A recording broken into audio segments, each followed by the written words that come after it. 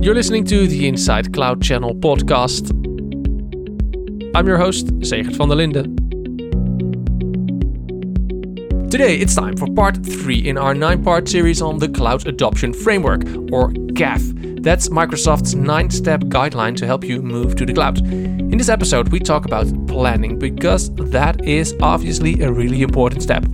Alex Malos and Jurjen Uitenboog of Insight are here with me, and the first thing I noticed in this step of the CAF is that you need to make an inventory of your current digital estate, all the apps that are running on your service. And I was wondering, don't all companies already have such an inventory? That's what you would thought. Yeah. But in practice, in real life, it's pretty much different. Yeah. A lot of companies, they don't know exactly what's running on their physical equipment. In some cases, service providers don't know because those are workloads from their end customers, so they are not allowed to see what's running there from an application point of view or data. But yeah, we have seen many cases where a service provider didn't have a clue on the amount of servers that were running, the amount of CPUs that were used, etc. No. Especially as well when you think about mergers, for example, you acquire a new company, you blend in everything, but then you don't really know what's in there. And we have a perfect example for this. There is this company in the Netherlands, you may have heard of it, called PostNL. Never heard of it. Please explain. So these guys were in the migration phase towards the cloud. And of course, you need to assess that environment and so. And when they started to think about the assessment phase, or when they started the assessment phase, they realized that there are 14,000 apps. Whoa. That need to go to the cloud. So then it was like, who will start working towards that, right? It's absolutely an impressive number. And talking about inventory and looking at, is this something that can run in the cloud? Is this something we still need? Because there may be some application on some server in the corner of the room, whatever, which nobody knows what's all about. There was one person working with it and they left the company 10 years ago or whatever, and they still kept the server running. So for PostNL, after assessing... For listeners not from the Netherlands, that's the National Post Service of the Netherlands. Thank you. Yeah. So for PostNL? So for PostNL, when they assessed and looked at everything, I don't know the exact time it took them to go through everything, but they concluded that 7,000 apps are not needed anymore. So that you just dump that? They just ditch them. So it's possibly a time-consuming process, but it can save you a lot in the long run. Definitely, yeah. So you need to first be aware of what's in there and then start thinking of, is this something we still need? Is this something we need to get rid of? Is this something we need to talk? We were discussing during our break about the 5 R's. Yeah, the rebuild. You know them by heart. is this something we need to maybe re-architect, or is it something that we can just take as is and put it to run in the cloud, so the rehost part? Or is this something we need to redesign, or is this something I'd forgotten now? Restructure was one of the... Or is it something we need to restructure, or is it something we need to get rid of? Yeah, and there's a nice table that Microsoft created for that. So if you look into those 5 R's, and let's take rehost as an example, in some cases rehosting is the only option because of time pressure, or because the operating system is only available there in Azure as an infrastructure. Then cost saving is not that much. So if you pick up your current estate and do a rehost, so we call it a lift and shift as is migration, that won't save you that much money, and that won't, well, of course that would add agility and scalability and those kind of things, but it's not always the recommended way to do so, because then you will treat Azure or Microsoft as a hosting company. And I can tell you one thing, Microsoft is not the cheapest hosting company. So if that's your strategy, then I'm not sure whether rehost is the right approach. Yeah, and it is exactly about this decision, because not everything needs to run in the cloud. There will be some stuff which will just need to stay on-prem for a variety of reasons. Rehosting being one of them. Maybe you cannot rehost it. It's too old, too much of a legacy of application that cannot run in the cloud in the format it has now. So that's something you may want to re-architect, for example. So then you do the inventory, And then you understand, okay, this is the list of stuff that can run in the cloud. This is the list that cannot. So then we make a decision for the legacy app.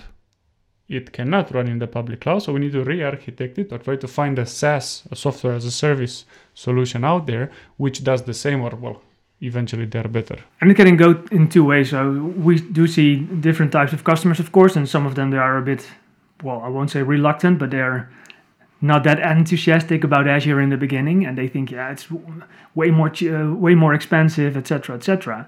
And then we start doing the inventory and looking into what there's really running, like an example of PostNL, and then they will see that there is a cost saving because they can get rid of certain applications, they can get rid of people who are managing the environment, etc.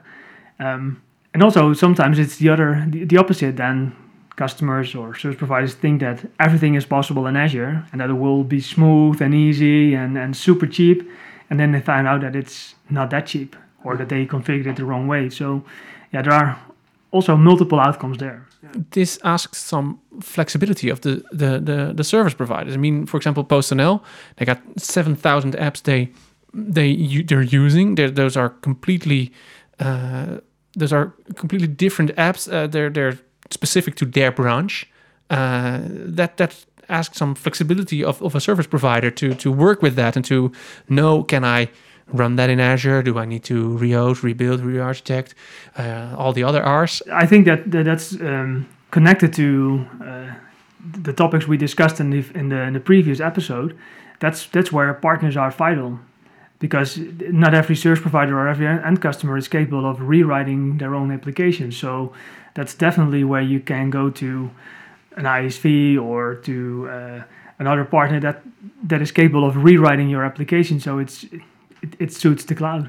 It's a long process, a time-consuming process to assess every app, every workload, to know, okay, do we need it? Do we still need it? Do we still use it? How can we use it the best way? Do we need it in Azure? Do we need it on-prem? Do we need it? That's so much questions to ask. I can imagine a service provider can guide an end user in this kind of process. Or right? A partner can guide a service provider. Yeah.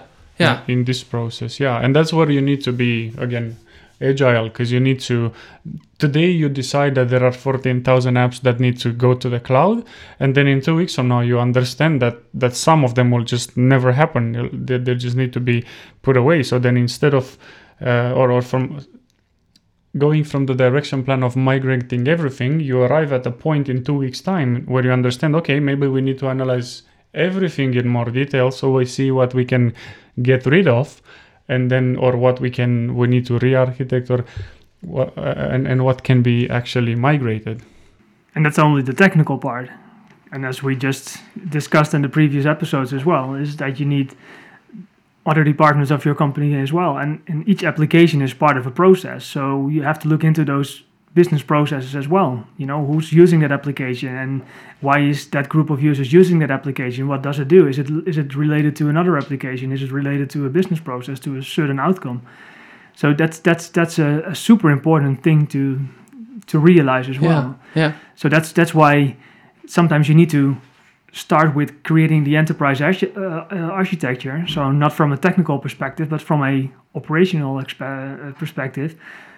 How do my business processes look like, and how do I want to change them? That's digital transformation, of course. And then IT will suit that, rather than changing the IT because you need to change the IT. And the discussion will go around understanding all the dependencies, as Jurjan was mentioning. You may have an application that is being used by the HR department, and you would think that it is only used by the HR department. But when you go deeper and look underneath, so to say, you will see that maybe it is being used by people from the finance department and from the IT, and those that they have other apps which are interacting with this HR app. So it's a lot of complexity. And in the first place, from a technical perspective, but then you need to discuss with the finance or to the with the monetary perspective, as we you need to get them all. You need to get them all in line, and you need to get them all. You need to get straight. Okay, this is what we got. This is what we need. Maybe that's maybe the question. We got this, but what do we need? What do we actually need? Yeah. And what is urgent and what can wait. Yeah. What do we need in the cloud and what do we need on-prem? And luckily, you don't have to do that by manually. The tools that can help you discover all your applications and dependencies, those are improving over time as well. So those are a good assistance on that. But in the end, you need enterprise architects to who can judge or who can decide how your business processes look like and how you can streamline that. So again, business changes. It's vital in this as well. Yeah. And that's why we have the experts for as well. Yeah. This is something you do upfront before you start migrating it. But I can imagine that this plan is flexible. It has to be flexible. That during migration you run into all sorts of problems or things you need to adjust to it. Or could you? Is it possible to make it a plan upfront and we're going to do this and we won't adjust from it. This is what we're going to do and this is the way to the end. This is what everybody hopes for and nobody gets pretty much. Yeah, it's exactly that. You would hope and you would gather all the people together in an ideal scenario and you would say, yes, now we thought everything through and we know how to go further. But then along the way, when you start to do stuff, you will always get surprises which you would have never anticipated. And then you need to adapt along the way as well. Did it work for PostNL?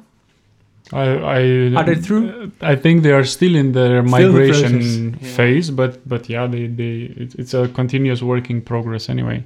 Because even after you have take this lift and shift scenario, you know that we ditch those 7,000 apps and this other 7,000 we put them as is, so we lift and shift. We just have them run in the cloud workload. Then from there, you need to start working on the optimization part and see how to play around that. So it's a continuous process of both deployment, delivery, and optimization along the way. You've been listening to the Inside Cloud Channel podcast hosted by me, Zegert van der Linden. Special thanks to Insights, Alex Malos and Jurjen Uitenboogaert. Want to know more about Insight and their services? Check insight.com. Next time, we talk about how you know when all your workloads are ready for migration. In the meantime, please subscribe to the podcast on Apple Podcasts, Spotify, or wherever you get your podcast from. Thank you for listening. See you next time.